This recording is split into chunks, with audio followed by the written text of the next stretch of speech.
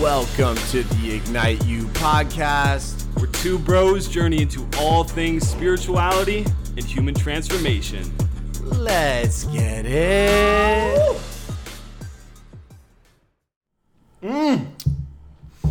Yummy. What's up, beautiful people? My name is Cam McDougall. I'm sitting here with the lovely Ryan Miller. Welcome to the Ignite You podcast, episode number one, with the beat drop from Miller coming in. Today, we're going to talk about something near and dear to both of our hearts. We are going to talk about our journey into divine femininity. Yeah, we are. And with that, we're going to touch on, obviously, the flip side and how our journey started with toxic masculinity. Yep. Gotta start in the darkness. Gotta start there. gotta start deep down in the shit. Yeah. Where we learn what not to do in life. We're going to move on to topics of celibacy. Ooh, semen retention. Oh, you just wanted to... I saw you were waiting for that cue. You were like, I just can't wait to say... Right after you say it. Semen retention. So juicy topics. And we're going to dive into a whole bunch of other stuff. We won't bore you with it. We're just going to flow with it. Happen. We're going to roll. We're going to dive. It's going to be good. So I want to kick this off by asking Ryan a little question. We're going to put him on the spot. Put me on. I'm ready. Put him on the spot. Unless you got a story to tell us first. Because you always got... You don't? Okay. Well, I'll tell stories because I imagine we'll talk about the ecstatic dance from last night at some point. Oh. Because that is very juicy. It was and juicy. Aligns with this topic. It really does. Well, so I don't know if you were going there with the question. If it's going to touch on that. No, it was more just a little teaser of if people want to hear a tease, a little bit of juice before we get into. Let's tease them. What you got? Nah, we'll bring it in. Oh, okay. We'll bring it in. So my question for you, because I know this is near and dear to your heart, is what really paved the way and set the tone for you as a man to be a quote unquote man? Like who was your figure? Who programmed you at the beginning of this journey that taught you how to quote unquote be a man? Yeah. Good question. And I've shared a bit of this with you before, but it's my father, as it is for a lot of men. Like we usually see our father, that's the person we look up to because that's a father figure, whether it's our biological father or just the person that ends up taking care of us, the caretaker that is the man. And for me, that's who it was. And he is somebody who I now see has a very big heart.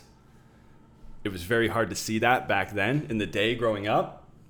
The way that he approached being a man and masculinity was very much power-driven.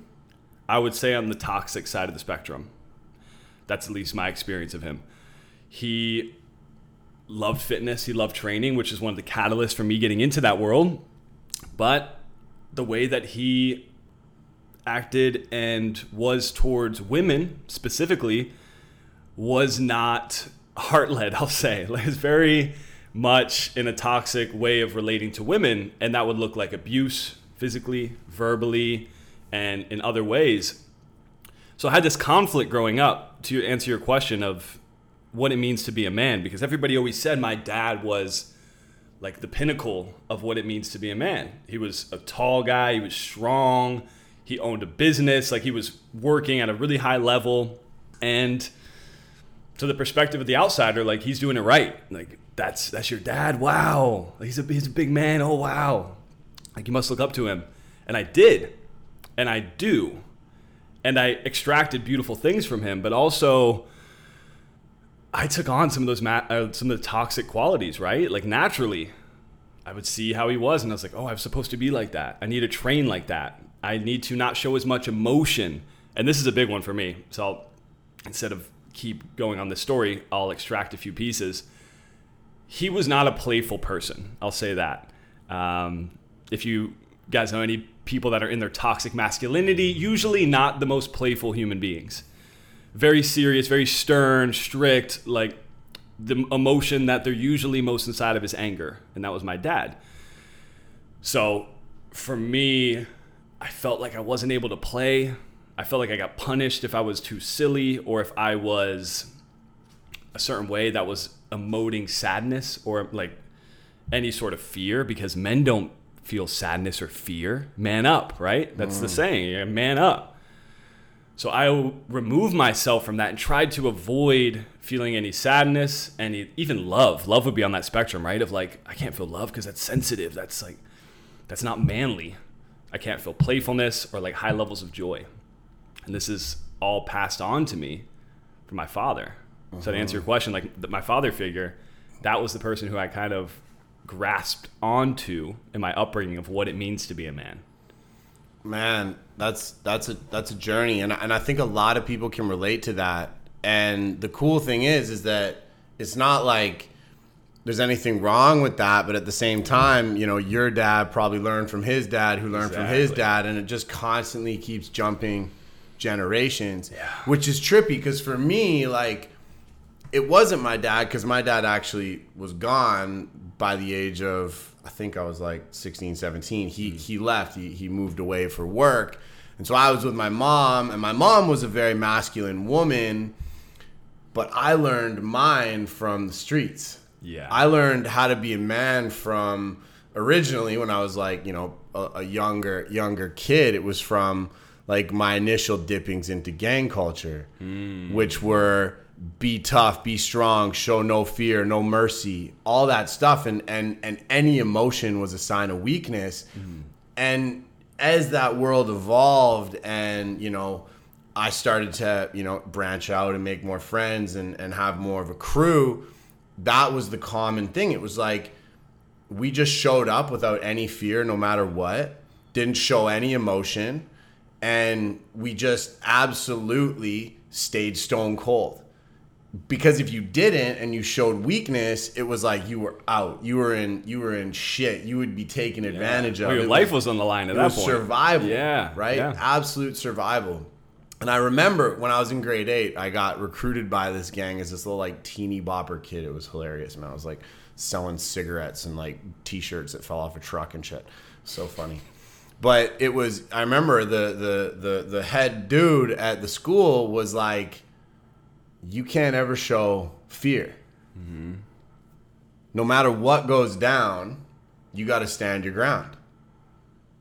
And it's like, if you don't, you're out, or you're getting shit kicked, or, you know, something comes up. And so, you know, it's such a different experience to you, but at the same time, it's like that same vibe where it's like, don't show emotion, don't be playful, don't have fun, be serious. Yeah. Which led into like not being emotional to women, which led into like not showing my feelings, not being able to like connect with my brothers. Yeah. Right? All this stuff that was just so visceral. It was so like restricting, which just continued down a path. And as you suppress and suppress and suppress and suppress and suppress, it just gets worse and worse. And I think this is super important for both men and women to know, because for dudes, it's like if you're not very good at expressing your emotion, or if you turn away from intimacy, or if you feel like you always have to show up as this like top dog, you know, never wavering human being,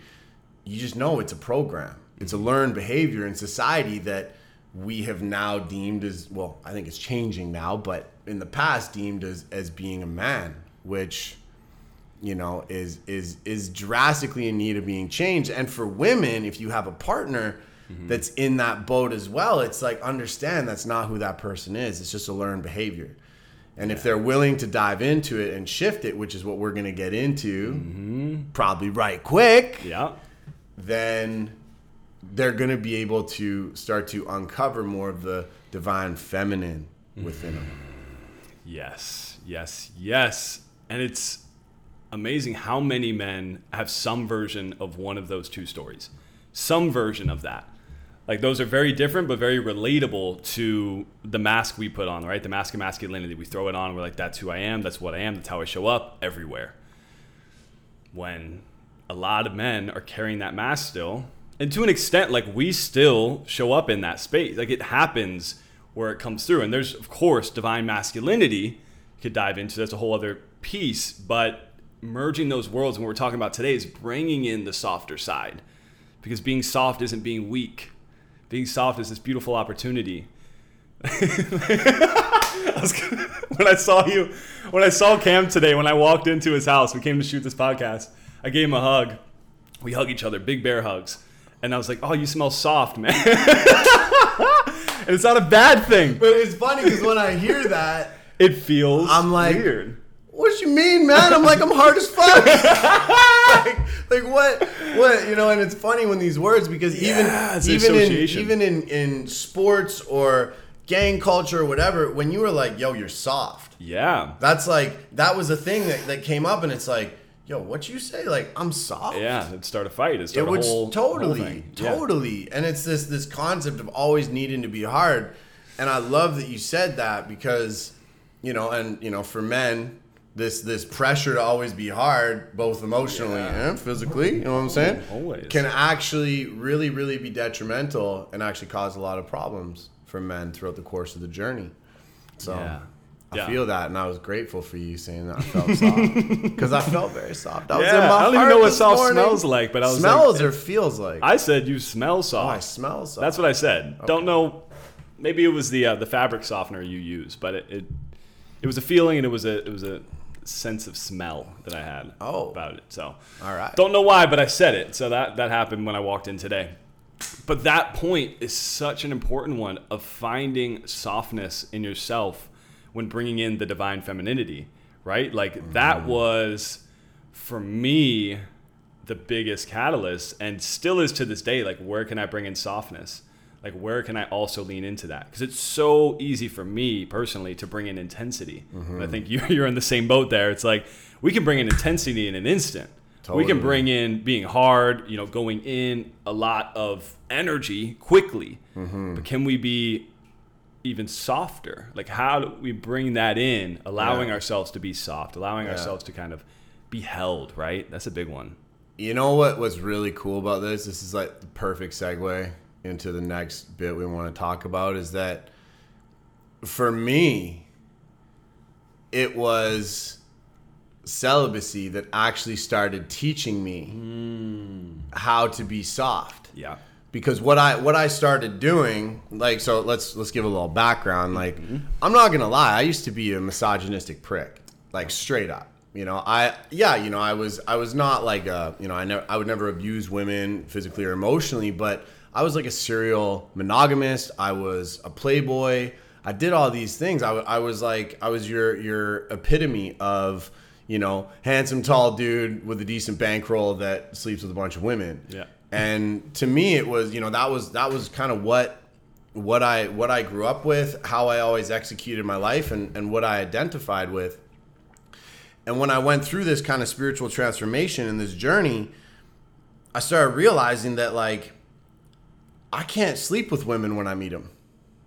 And if I actually want to make a relationship out of it, I was like, there's no sex at the beginning. Because for me, especially at the beginning, before I was conscious of this, it was like sex turned on that primal, I'm just going to be the man energy, and would pull me into that.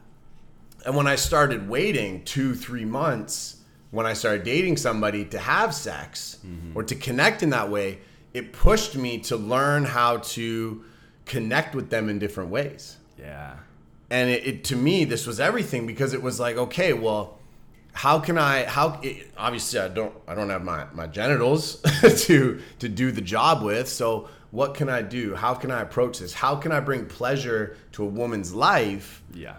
Without having sex. Yeah. Did this also come in? Like, did you notice more softness and more? I know you were actually talking about this the other day, how the difference between when you're in celibacy versus when you're out, and how you feel like your testosterone is different. Things are different.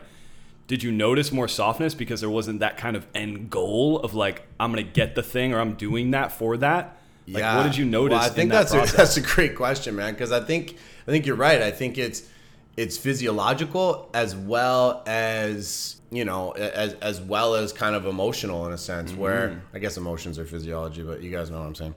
It's like when we're having sex frequently as men, that testosterone's pumping. Like, I'm just like, you know, it's there, right? That energy's there. And so for me, you know, I think cutting that off, quite literally. Well, no, not. Well, no, I hope actually, not literally. No. Cutting off certain aspects of that really would hold back the testosterone, give me the ability to actually observe and be with my person, which also led to more emotional creativity on how I could connect with my person.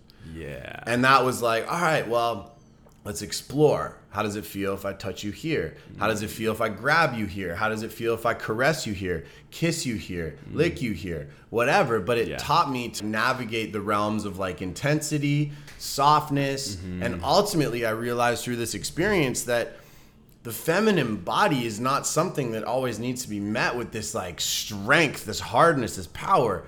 Yeah, sometimes that's good, but what I found is that it requires this balance. And I started seeing myself start entering this balance when I started dancing with the feminine, where I was like, ooh, I'm moving slower.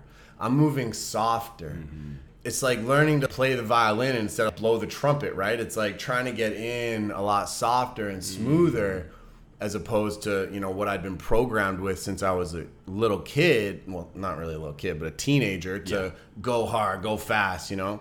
So that was really my entry point. You brought up you brought up a lot of good points there, but one piece that I can extract from that that's so important is you named creativity a few times, being more creative. And when some people hear you talk about celibacy and holding, whether it's like semen retention or just pausing from sexual intercourse, whatever that level of celibacy is for you, people think, oh, I'm going to be so built up and like blocked. But when you can channel it, like you're saying, the creativity spikes and you can move the energy differently because the outcome isn't there the same way. It's not as goal oriented. When I see a woman, oh, what can it look like that? Can I hook up? Can I wobble, blah, blah, blah? Can I wobble, blah, blah, blah? That was a good one. I like wobble, that. Blah. Wobble, blah, blah, Can blah. I wobble? And so we move like that, consciously or subconsciously, but then when we set this idea and this concept of being celibate, it's like, oh, that's out of the picture. Now where does this sexual energy go? How does it move? And that's where the feminine side can come through because like, ooh, it can move creatively. You're doing like the Kundalini serpent right now. Kundalini. That Kundalini's rising up the Snake. spine. Woo! Hit my pineal gland, baby. Let's go. Blasting off. Sorry, crew. The matcha cacao just they're hit. hitting. They are hitting. We are off. And they're good today. Thank you, Cam, for brewing these up. It's almost like there's a specific recipe. Almost, but we don't have to talk about that. Not going off script. Nope. Just drinking delicious. But there is no script, so also at the same time, everything's off script. Cool. And so you're talking about celibacy. I'll quickly share my journey with that. So I played with celibacy from like the day you were born till like 14, right? I'm a virgin, so I've been playing with celibacy for a long time now. No problem. That's something I didn't know about you, but I respect that. I'm just navigating it, when the perfect person comes, waiting for marriage. So from 21 to 22, I was celibate. So in like the peak testosterone phases of my life, some would say. And this was in Bali. Very impressive to do that. Like very, very impressive to do that. When you told me that, I was like, dude, if I think about what I was doing during those years. But that's exactly why. That's exactly why. It's because it was so much at the time. I just moved to Bali. If you guys remember, I was just going down that path of spirituality, really diving into that. If you've ever been to Bali, specifically Ubud, it's a very feminine area. That being said, mostly women populate that region. Beautiful women, goddesses. So it was all like, ooh, I want that. I was like kind of candy store vibe, kid in a candy store. And I noticed that, and then I went to Vipassana. After going to Vipassana, which is a 10-day silent meditation retreat, Cam and I both done one of these, and you meditate, it's all silence, and it's deep, it's powerful. In that, I got many insights to where my mind was, where my thoughts were, what am I thinking about most of the time. And women were there at the top of the list. So I made an agreement after that, and then reading The Way of the Superior Man, which is classic and talks about celibacy, semen retention, and all these things. But it was a catalyst for me, to me making a statement and a declaration of that day. I'm like, I'm doing a year here in Bali. And in that, I did bouts of like 3 months of semen retention. But more importantly, the celibacy allowed me to connect with women because, like I said before, I didn't really have any women up until that point that were my friends. Like, there was no women in my life that I was just friends with. And it shocked me to realize that in Bali. I was like, wow, I don't really allow that in, because I was under this impression of my dad. Anytime I brought a girl to the house, it was always like, you guys hooking up? Like, oh, when are you going to fuck? Kind of energy. Versus like, oh, who's your friend? Like, just hanging out? It was always that. So I always felt like that's what it was supposed to be. And so in my time of celibacy, I've gained some of the most beautiful friends in my life. And majority of them were women. And I got close to women. And I got softer. Yeah. And I got like the way that I could explore with them and just being around them. Going to my first ecstatic dance. Going to these different areas and places I wouldn't go because I would quote them as being something that's not for me. It's not manly enough. It's whatever. And I just allow myself to soften into that. And to this day, they're some of my best friends. Like, I'm going back to Bali in a few weeks and going to go see them. And just these women that I get to be close with, but there's no intention of any like end goal outcome or anything like that besides being close and having true intimacy, like real felt loving intimacy. And I've discovered that in celibacy. It sounds like we're trying to sell you guys on celibacy right now, but it's just a piece of our path, piece of the journey. It really truly is. And you know, sex is amazing. Love sex. Oh my God. Really, it's like, and on the flip side, I almost said butt. We're shutting out butt. Butt's got to go. Well, we want butts. We like butts. There's going to be a whole other episode on butt stuff. At the same time, okay, very, very, very important to highlight this concept of befriending women. Yeah. I think you hit the nail on the head there, where it's so damn powerful to get to a place where you can actually be friends with women and not just think, you know, like when we were programmed before, it was like every woman you met, it's like, oh, I'm going to try and fuck this person. Yeah. One day we're going to hook up, exactly, blah, blah, blah. Exactly. And so exactly. When you start befriending these women, you learn from women. Mm-hmm. And I think this, you know, and we're going to get into this at the end of this. We'll probably full circle, but women got a lot to teach this world. Yes. Honestly. And so many, and we're talking like divine feminine women who are embodying the divine feminine. Because, you know, sadly, the world's gotten to a place where a lot of women actually now have to be uber masculine to quote unquote get ahead, because that's what this world has portrayed is like no emotion, no fear, go hard, get it done, move quick. Which isn't a bad thing, but when it's overdrawn, it's a problem. Yeah. But when you sit and you chat with these women who are in their divine feminine, who can teach you about softness, slowness, like chilling the fuck out, not needing to be this jackrabbit, you know, all these different things, like really leaning into the slowness, the ease, the flow, the juiciness of life. Yeah. We open up Pandora's box on this like whole experience of what it can be to be a man who's more deeply involved in his divine femininity. Yeah. Even just allowing yourself to fully hug another human. Man. Like that is such a fucking block for so many people. So and for so long for myself, you know, we just give the bro hug, just a kind of like tap on the back. I love you, Mom, but you still hug me like that. No, man. You know and it's like, and it's not even just, it's not just men, it's women or whatever. Yeah. And you said your mom is a more masculine person. It's a masculine quality not to give a really nice hug. Yeah. And it's something I pride myself in now to this day is like really giving intentional hugs. Like if I'm going to hug somebody, I'm going to hold it for a moment. I'm going to close my eyes. I'm going to tune into that person and just give them my presence.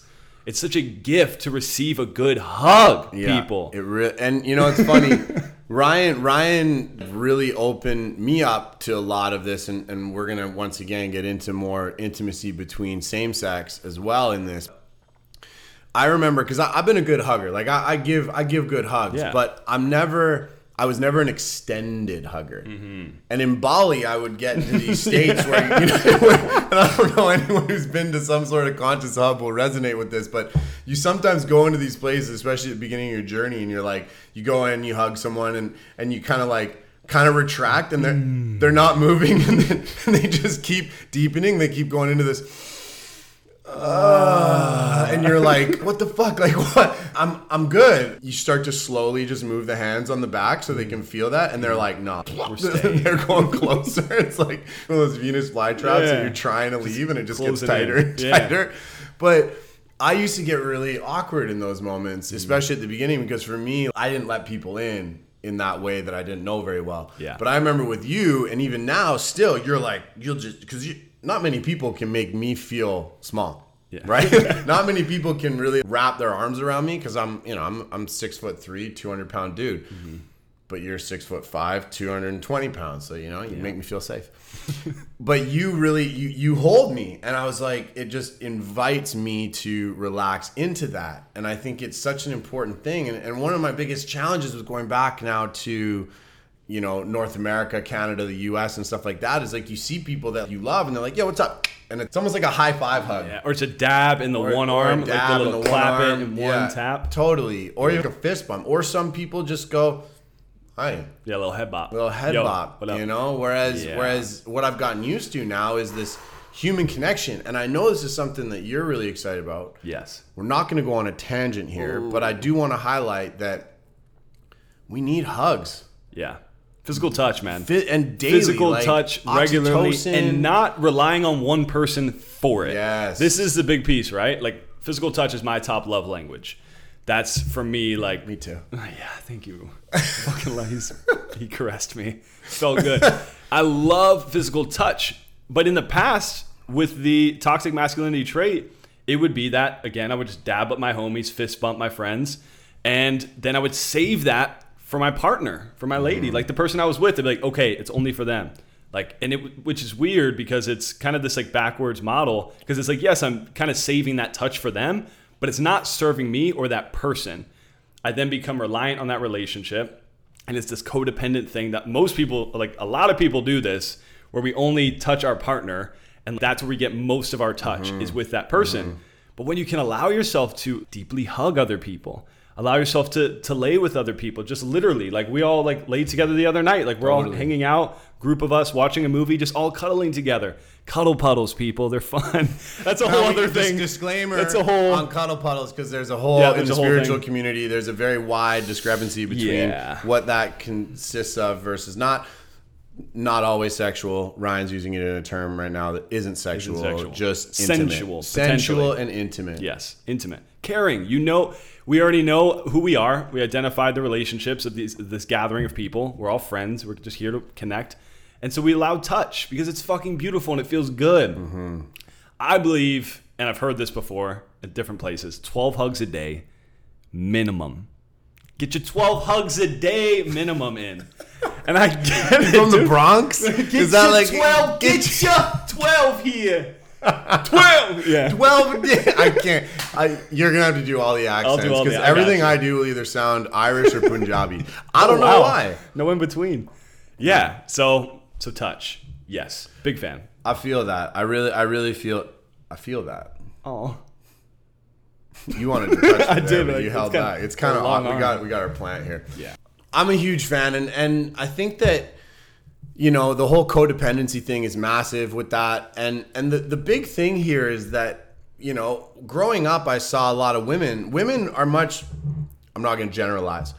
A lot of women are much more open to connection with other women, right? Like, growing up, women would, wrap their arm around each other and all these different things. And they would be more comfortable going to the bathroom together and, doing things together, like getting naked together. Most guys, like, there was like the eye rule, right? Like, you're in the locker room and you're like, you don't look below the eyes. Yeah. It's like you stare a guy in the eyes and it's like, if you look at his dick, you're gay, right? So there was so many blocks and so many challenges. Whereas with women, and I know this isn't for all of you, but you're much more open to connection, open to that. And because we're talking about divine femininity and our journey into it, it's like, our ability to actually embrace touch, our ability to actually be able to hold one another, see one another, be with one another is a huge step, and something that I personally have learned particularly from women and watching women and how they interact, which has been a beautiful blessing and a beautiful gift. Yeah. Really, really has. It is, man. So I don't think we can talk about divine femininity. Femininity.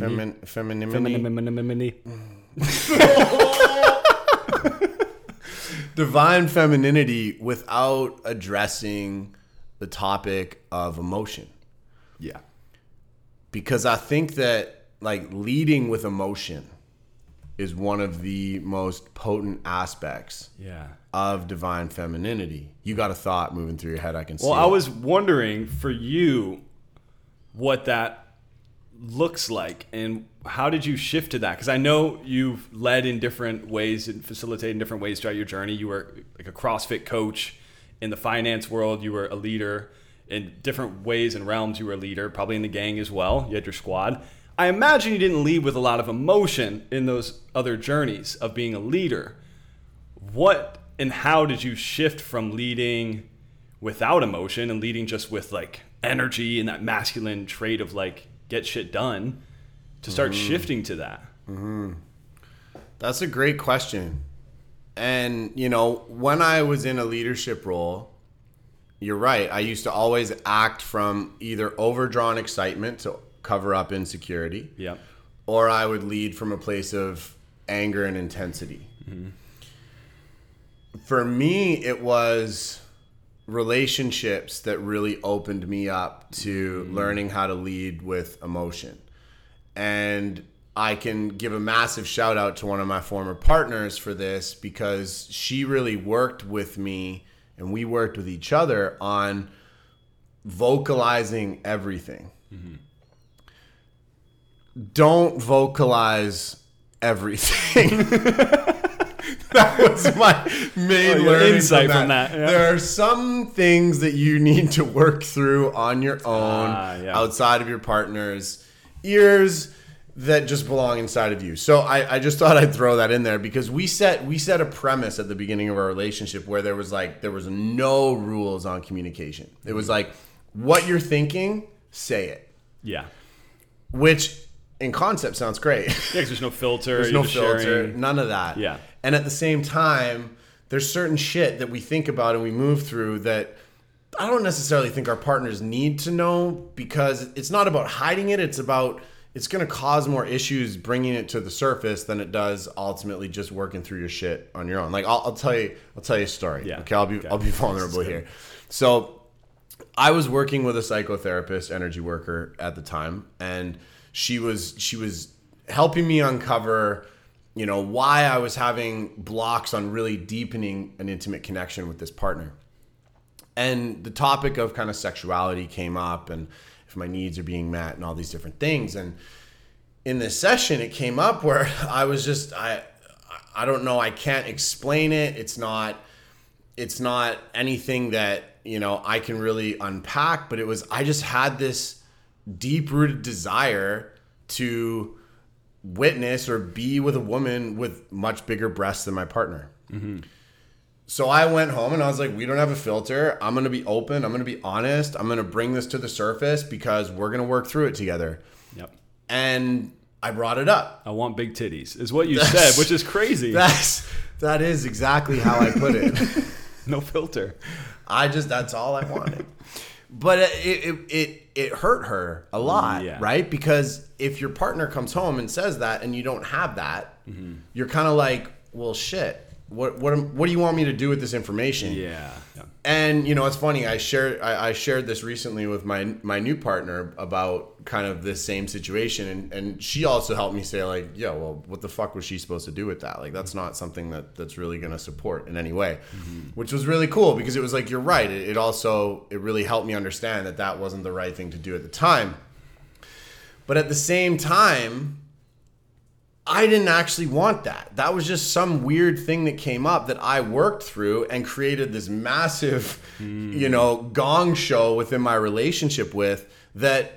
It's not like I needed to go to a strip club and like bury my face in big breasts to like satisfy that need. It was just something that was present that I needed to just watch until it left, right? Because as a man, we have these programs, we have these patterns, we have these things. We have, if you look at where the world's at, it's like, what do we draw our attention to? It's like big tits and ass, right? That's where our energy has been taught to go to. Yeah, for mating purposes. Exactly. Yeah. For mating, for procreation, all these different things. And so we still have these things that bubble up. Yes.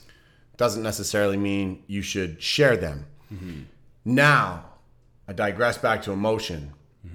That's not an emotion, right? When it came to I feel sad because X, or I feel angry because Y, or I feel unseen in this situation, that deepened our relationship so much and taught me so much on how to actually express how I was feeling and what I wanted, which allowed for us to meet in this heart resonance, this like beautiful place of connection to one another. And to me, that opened up my whole spectrum of what was possible in relation, in business, in connection with friends, that I can be vocal and express what's real for me. And as long as I'm surrounding myself with the right people, they're going to allow for me to see that. And my truth and what I'm actually bringing forth is actually more potent and more powerful than me pretending that it's not present. Yeah, you're naming a really important thing here. And that is when you talk about leading with emotion, instead of being like, you're doing this, or this is what I see, or like whatever, like you keep doing this to me, or blah, blah, blah. You're sharing more so what it feels like, and not so much as like the other person's doing this to me. It's like, this is just what comes up emotionally when this thing occurs. So then you get to name the subjective emotional state, but by making it objective, like this is just what's happening. This is how I feel when it happens.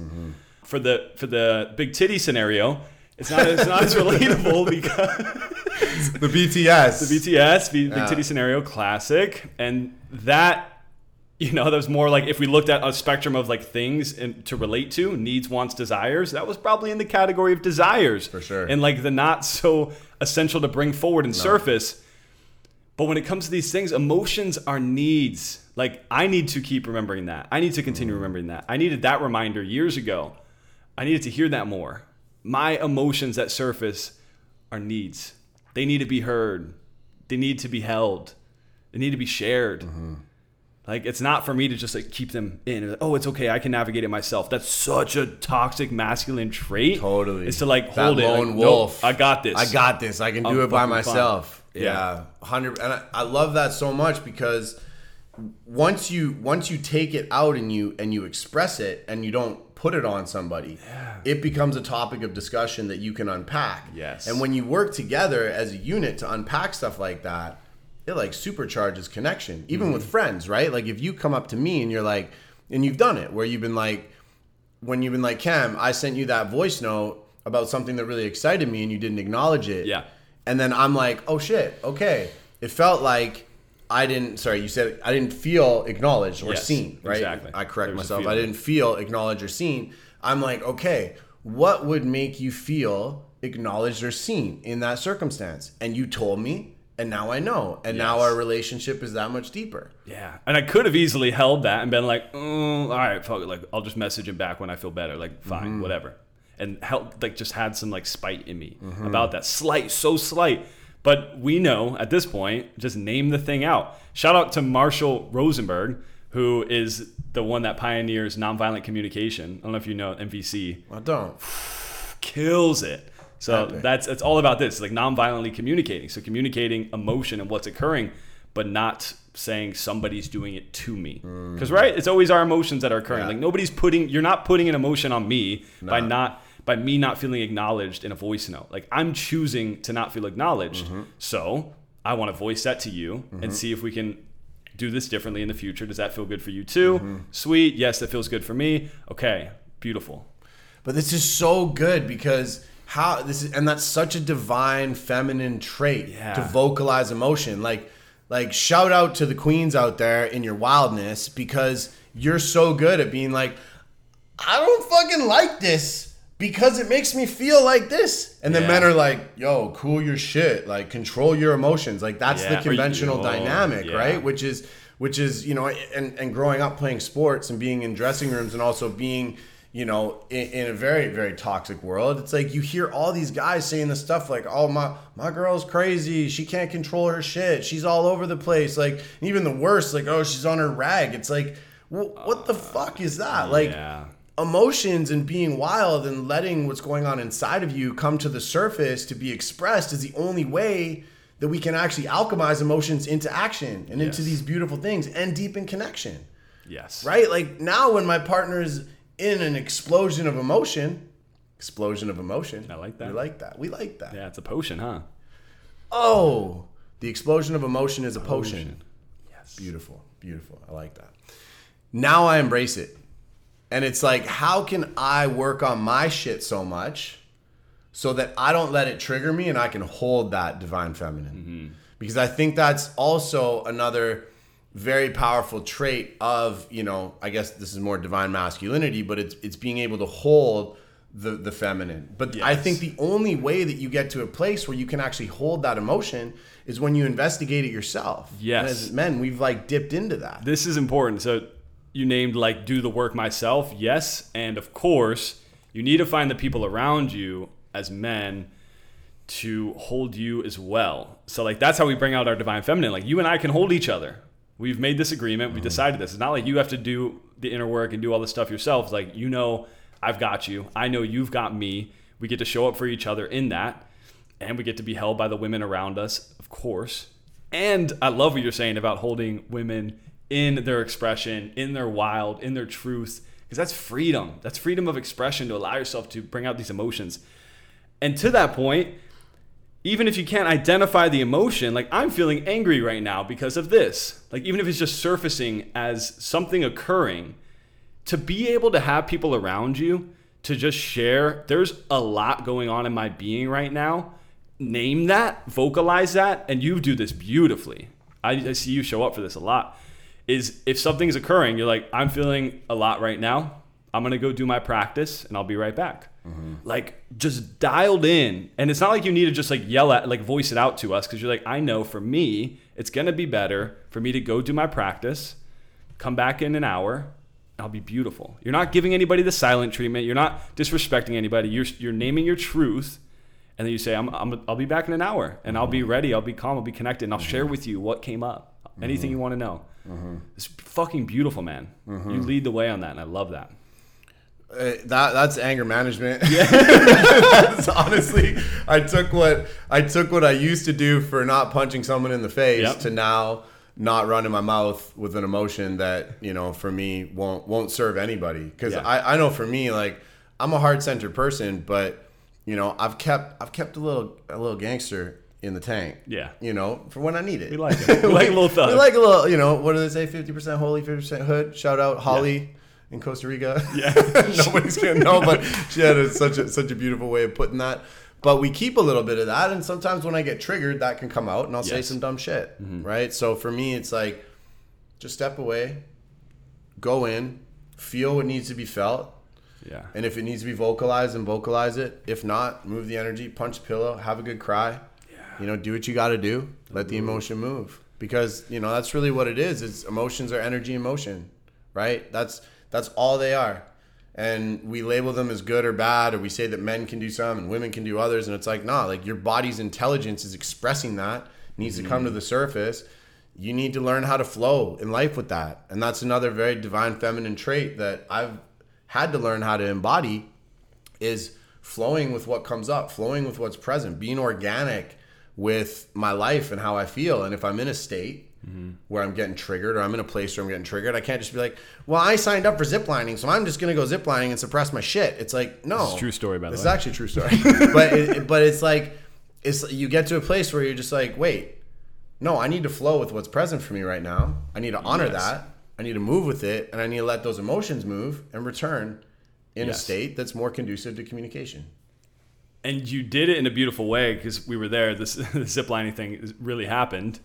And you just said, I'm not feeling, it was something along the lines of, and correct me if I'm saying this wrong, I'm not feeling fully aligned to this right now, but I'll see you guys whenever you get done ziplining. Enjoy. Mm-hmm. Like basically, and like from such a calm place, not like, oh shit, Cam is mad. Like just like centered of like, I know what I have to do right now. Yeah. Enjoy the ziplining. It's not feeling in alignment for me. Yeah. And I'll see you when you get done. Mm-hmm. Something along those lines. Yeah. And it's fucking beautiful because nobody took it personally. Nobody was like, oh, I wonder if Cam this, that, and this. And honestly, it's not fucking up to you to decide and to think if somebody's going to take your process personally. And you lead that really well also, because it's like, if you're thinking about everybody's going to take your things personally, like, fuck, you're not doing anything. You can't do anything because you can't. Somebody's going to take it personally, whatever, like in some way, shape, or form, unless you're around like a group of people that are dialed into you, like we were with Cam, and we all know, like, if I was in that, it'd be the same way. If it would show up, my friends would know, not take it personally. But most humans are going to take shit personally. Mm-hmm. So it's not up to you. Yeah, and at that note, I will say, if anybody's listening to this that is like, well, shit, I couldn't express myself to the people around me. You got to find people in your life that can handle your expression. Yes. You have to. And it's essential, whether it's a coach, whether it's a therapist, whether it's a friend, whether it's an uncle, an aunt, a mom, a dad, a sister, a brother. It does not matter, but you have to find those people. And if you don't have them, put yourself out there to go find people who have the emotional intelligence to handle you, because you need to be able to vocalize what you're feeling, and you need to surround yourself with people. Because if, let's say I did that back in Vancouver, right? If I was back in my hometown with people in Vancouver and I was like, listen guys, I'm not really feeling very aligned to this right now, I'm going to take off. They'd be like, you're a dick. Yeah, they would take it personally. They'd be like, what the fuck? We're out here doing this thing and you're bailing. Would probably be kind of the energy. It would be like, or they'd be like, oh my God, I've done something. Mm-hmm. And then that would become a whole thing. And then that would pull me out of my ability to go and move what I needed to move and express what I needed to express. So very important to know your audience in that way. And if you don't have people around you that can handle you, you have to find those people. Yes. And you got to start somewhere. So if you don't even know where to go, and Cam just named a bunch of really great avenues to start looking down, but start expressing it in whatever way that you can right now also. Like if you journal on it, write it out. Yeah. Because for me, like even journaling was a practice that I had so much hesitation around. Mm-hmm. And once I started doing that, I would write notes to my emotions. This is actually a process I used to do. I think we've talked about this before, but like to fear, to anger. I've written letters to that emotion, and such a profound practice, because I realized that fear had a purpose, and fear sometimes served, but most of the time it didn't. So I got to write basically a love letter to that emotion. Mm-hmm. But it's just one example of like, start expressing, start writing it out, start giving yourself voice notes, and seek those people out. Yeah. Great point. Continue to express and lean into that emotion. That's the I love that. Feminine. I love that, because even learning how to speak about emotions is hard, especially for men, especially for dudes out there listening to this. It's like, and their partner, male or female partners listening. It's like it's a challenge. There's even like the viral reel that's like, men have 4 emotions: happy, or not even happy's not in there. What the fuck? It's like mad, frustrated, like whatever it is. But there's 4 emotions basically. It's like all men have these 4 emotions, and it's like a viral audio that goes around. You need and to burn that shit. Burn it down. But it's true. You hear that. It's like a comedic truth, because it's like capturing it. But it's like, that's what most men live in, and women, like any human, anyone can live in that, who's more masculine more on the than masculine feminine side. Doesn't matter. On the spectrum. And usually in the toxic masculine side, like just go through these 4 emotions, even though they're really experiencing hundreds of emotions every day. Yeah. But we just put it in boxes. We tuck it away. Yeah. In our big toe. The big toe tuck. The classic. Big toe tuck, BTT. We're all about acronyms here. I don't know why You're doing this today. It's not even me. I've taken that on. I don't know yeah. why. But so there's one thing I want to say here, and I think we've already touched on it, but I want to make sure that this comes up again, where being masculine does not mean that you're a dude. Yes. Being feminine does not mean that you are a woman. Yes. If you're acting from your masculine, you're asking for masculine traits, which are more intense, more drive, more, less connected to emotion, more kind of dry. If you're acting from your divine feminine, it's more open, more flowy, more emotional, more organic, all that kind of stuff. Now, I know there's a lot more to it than that. Some spiritual fact checkers will be like, well, you forgot this and you forgot that. Okay? Listen, I know I'm only wearing one mala today. Okay? I know it doesn't show all my... It looks like you got two on. So you got more spiritual cred than I do. Okay. All right?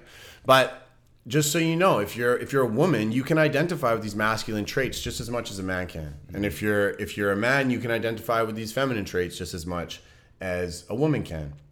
So I just wanted to put that disclaimer out there. Yeah, it's an important piece. So I really wanted to just finish this briefly talking about intimacy.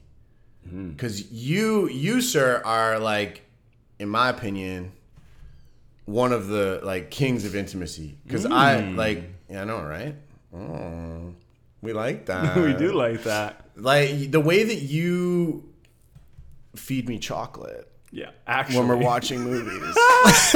Wait a minute. Did I just tell everybody that? Just told them. No, but true story. But at the same time, more details on that in the future for sure. You guys might actually see it. Well, no, you won't. You will see it at some point. But for me, connecting with Ryan, and for anybody listening, like we're not sexual yet. Not yet. We'll see what happens. We'll see where this podcast curiosity gets us. But your connection with intimacy has really invited me into like how I show up with my brothers and what I look for with my brothers.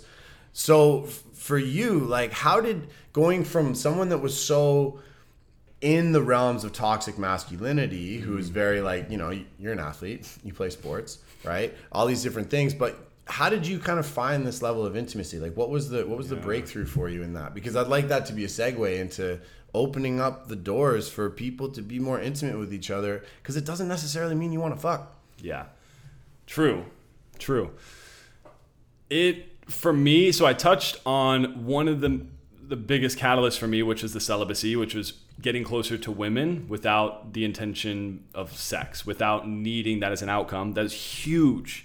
I realized that I can be intimate, and in a place like Bali, there's a lot of feminine men, so naturally I could be around that energy more. But really, it's small things, like the hug, for instance, coming back to that. Somebody told me at one point that the 12 hugs a day thing as like a fact for serotonin and like these brain chemicals to support us. So like, cool, yeah, sweet. I want more of that. So I would do it like that. It's like a little test. Like, oh, let me hug people more. But then I noticed people wanted that and loved that, and I was like, oh, this is a thing that everyone wants, and it feels good for me. And so intimacy shifted these little moments. But when I think about it, it's like I always wanted it, and I was a gym bro for a long time. I'm still kind of a gym bro. I'm gonna go work out after this. But what I'm saying is, in the sense of like the toxic gym bro, like I would have all my guys come over, like we'd all work out and we'd spot each other. There was like this like thing we're doing together. But I always wanted, to give them hugs, to give celebratory, more like connecting things, but I could never express that. So I guess it's like it was a want within me that only once I allowed it to start slowly expressing with people around me through different trials of like, let me see if I can hug this person. Let me see if I can do this. Let me see if I can do that. And shout out to the queens. Shout out to the queens in Bali that were catalysts for me to be intimate. Because that Shakti, man. That Shakti energy. Beautiful. Yeah. And I'm not saying you need that. What I'm saying is the awareness needs to be there. And you can call that in. You can cultivate that with the people around you. Like how Cam and I navigate it. Like we're deepening even our level of intimacy because we have so many programs around how we're supposed to be as men, as friends, as brothers going through this. And like running a business and different things like this, like how are we supposed to be? We voice it out, we vocalize it, having people around you that you can do that with and explore that with, because it's a need within all of us. Mm-hmm. It's not a desire, it's not a want, it's a need. Oh, it really for is. us to be intimate and connect. It really We're social is. creatures. There's stats on that where and I can't cite them because I'm one concussion away from hiding my own Easter eggs. Bro science, but like babies, they've done research on babies that if babies aren't held, that it kills them as quick as a lot of other things. So it's in our nervous system, and I know as someone that works with trauma, like the only thing that really heals that is, for some obviously, is really being held by the right kinds of people. I'm curious because for me, ecstatic dance and contact dance have been a huge segue for me to really explore that, and I want to make sure that everyone kind of has a tool here to explore intimacy, because for me, I've even seen my ability to deepen my connection with touch with people that aren't, my partner through ecstatic dance, and particularly through contact dance. Yes. Because at first, like when I moved to Costa Rica, this was even 6 months ago, like I didn't have the same experience that you did in Bali, because I was in a relationship the whole time and she wasn't really into ecstatic dance. Yeah. That's a whole other thing. But going to ecstatic dance and witnessing that, and our friend Beignet, was also really big into it, and having men come up to dance with me, and actually not just dance, but like touch and hold each other's hands and roll our hands into each other and roll our chests together and our heads together and hold each other's hips and move around. To me, that was like, I'd done some weird shit in my trainings, some Osho trainings, but that's like in a training, it's different. But when you're just out having fun with friends, like to me, that was like, whoa, okay, this feels good. It's awkward at first, but then it's like, nah, this feels really good. And I know that through ecstatic dance and contact, I have now really been able to open myself up more to connecting with not only members of the same sex, but members of the opposite sex in a way that is intimate, but not sexual. Yes. Which I think to me is kind of the big distinction, because most people think that intimacy means that you're being sexual. Intimacy leads to sex. And it's like, you and I can be intimate and not be sexual. I can be, it's like the other night you were cuddling with my partner on my daybed at my house. And that was intimate, but it wasn't sexual.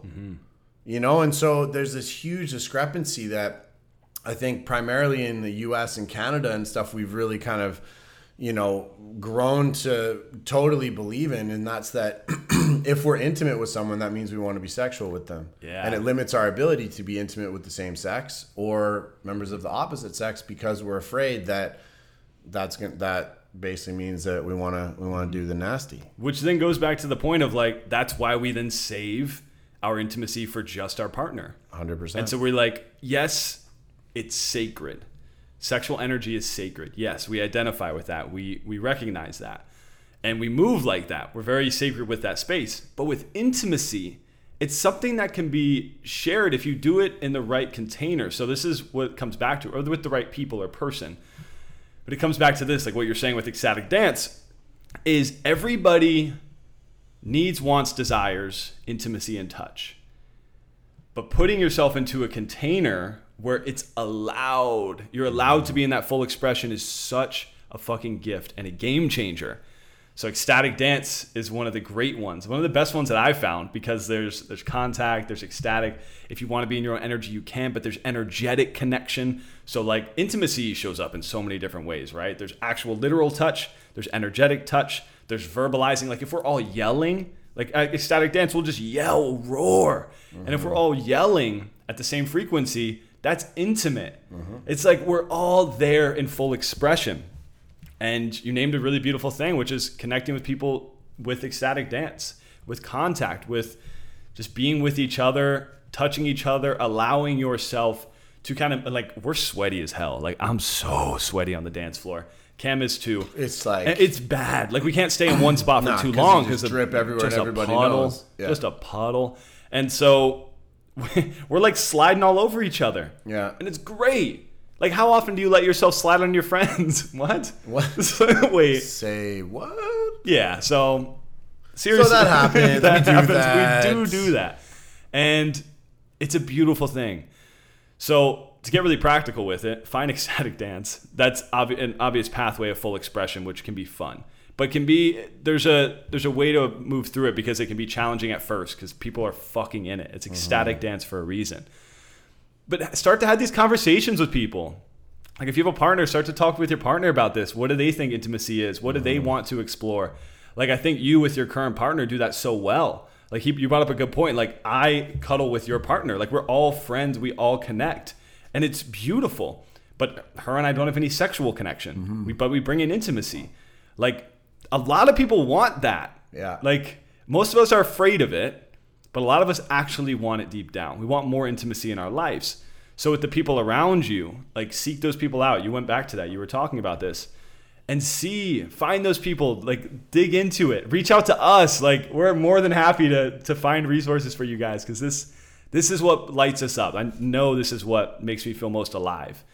Is bringing people closer to their full expression. And intimacy is one of the greatest gateways to do that. Well, and it makes you feel safe, man. Yeah. It's as simple as that. If you want to feel fully aligned and fully expressed, you need to feel safe. Yeah.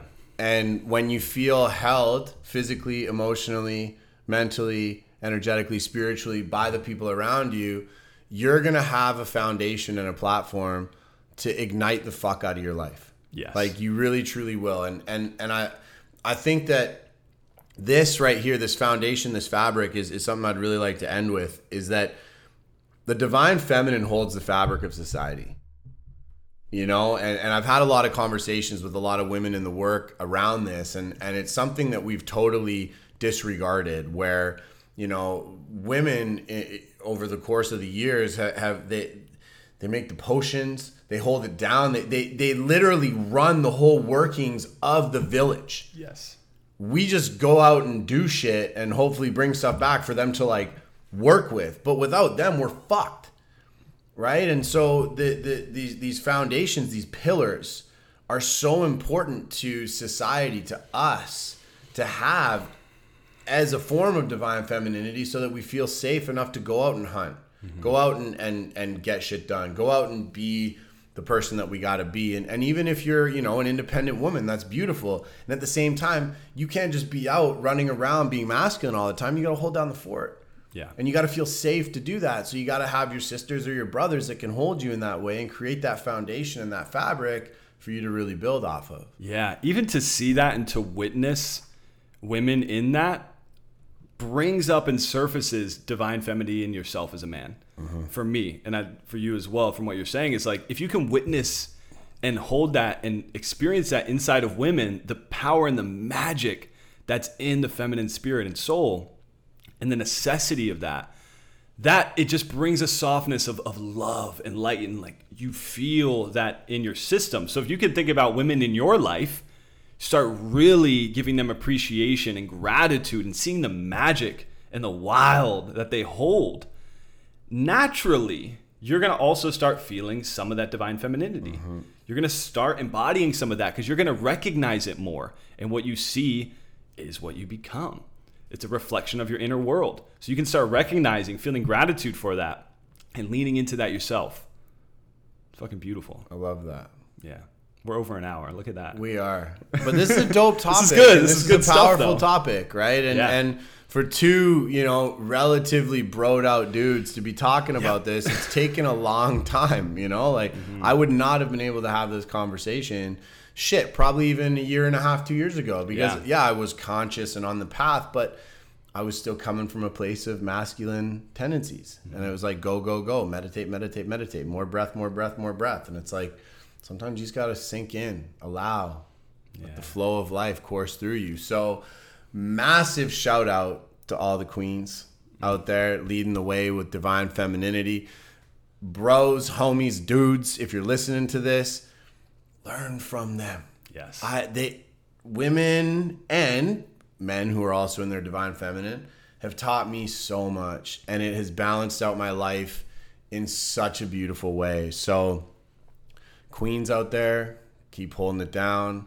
Bros out there, don't be afraid of getting a little juicy with life. And let yourself be held. Yes. Let yourself be held. That's also a beautiful piece. If us two big dudes can be held, you can be held. We promise. We promise. And on that note, Ignite Retreat's coming up. So if you have not checked that out, check it out. It's in Costa Rica, New Year's Eve, December 2022. We are running it for 7 days, starting on the 29th of December, running through till the 4th of, I think I got the dates right. If just check the notes. 7 days from the 29th. Yeah, 7 days from after the 29th. It's going to be amazing. We're going to dive into a lot of this stuff. Yeah, like ecstatic dance is going to be something that we're doing regularly there. Yeah. We're going to be going deep into these practices and talking about community of people that you can feel safe with, that you can fully express with, that you can lean into these different sides with and bring them forward and explore them with these humans. That's a big aspect of what we bring forward in Ignite. Yeah. So get ready because it's going to be off the chain. So if you haven't yet, follow this man on Instagram, Ryan Movement Miller. Yes. Give me a follow, Cam McDougall. Check out at Live Embodied. That's the company page that we are growing right now. So check it out. If you have anything you want to hear about on this podcast, hit us up. Let us know. Reach out. And we will continue this journey because we're going to be going into some weird shit in this podcast. Oh, yes. It's just the beginning. Stay lit, crew. Ooh. Peace.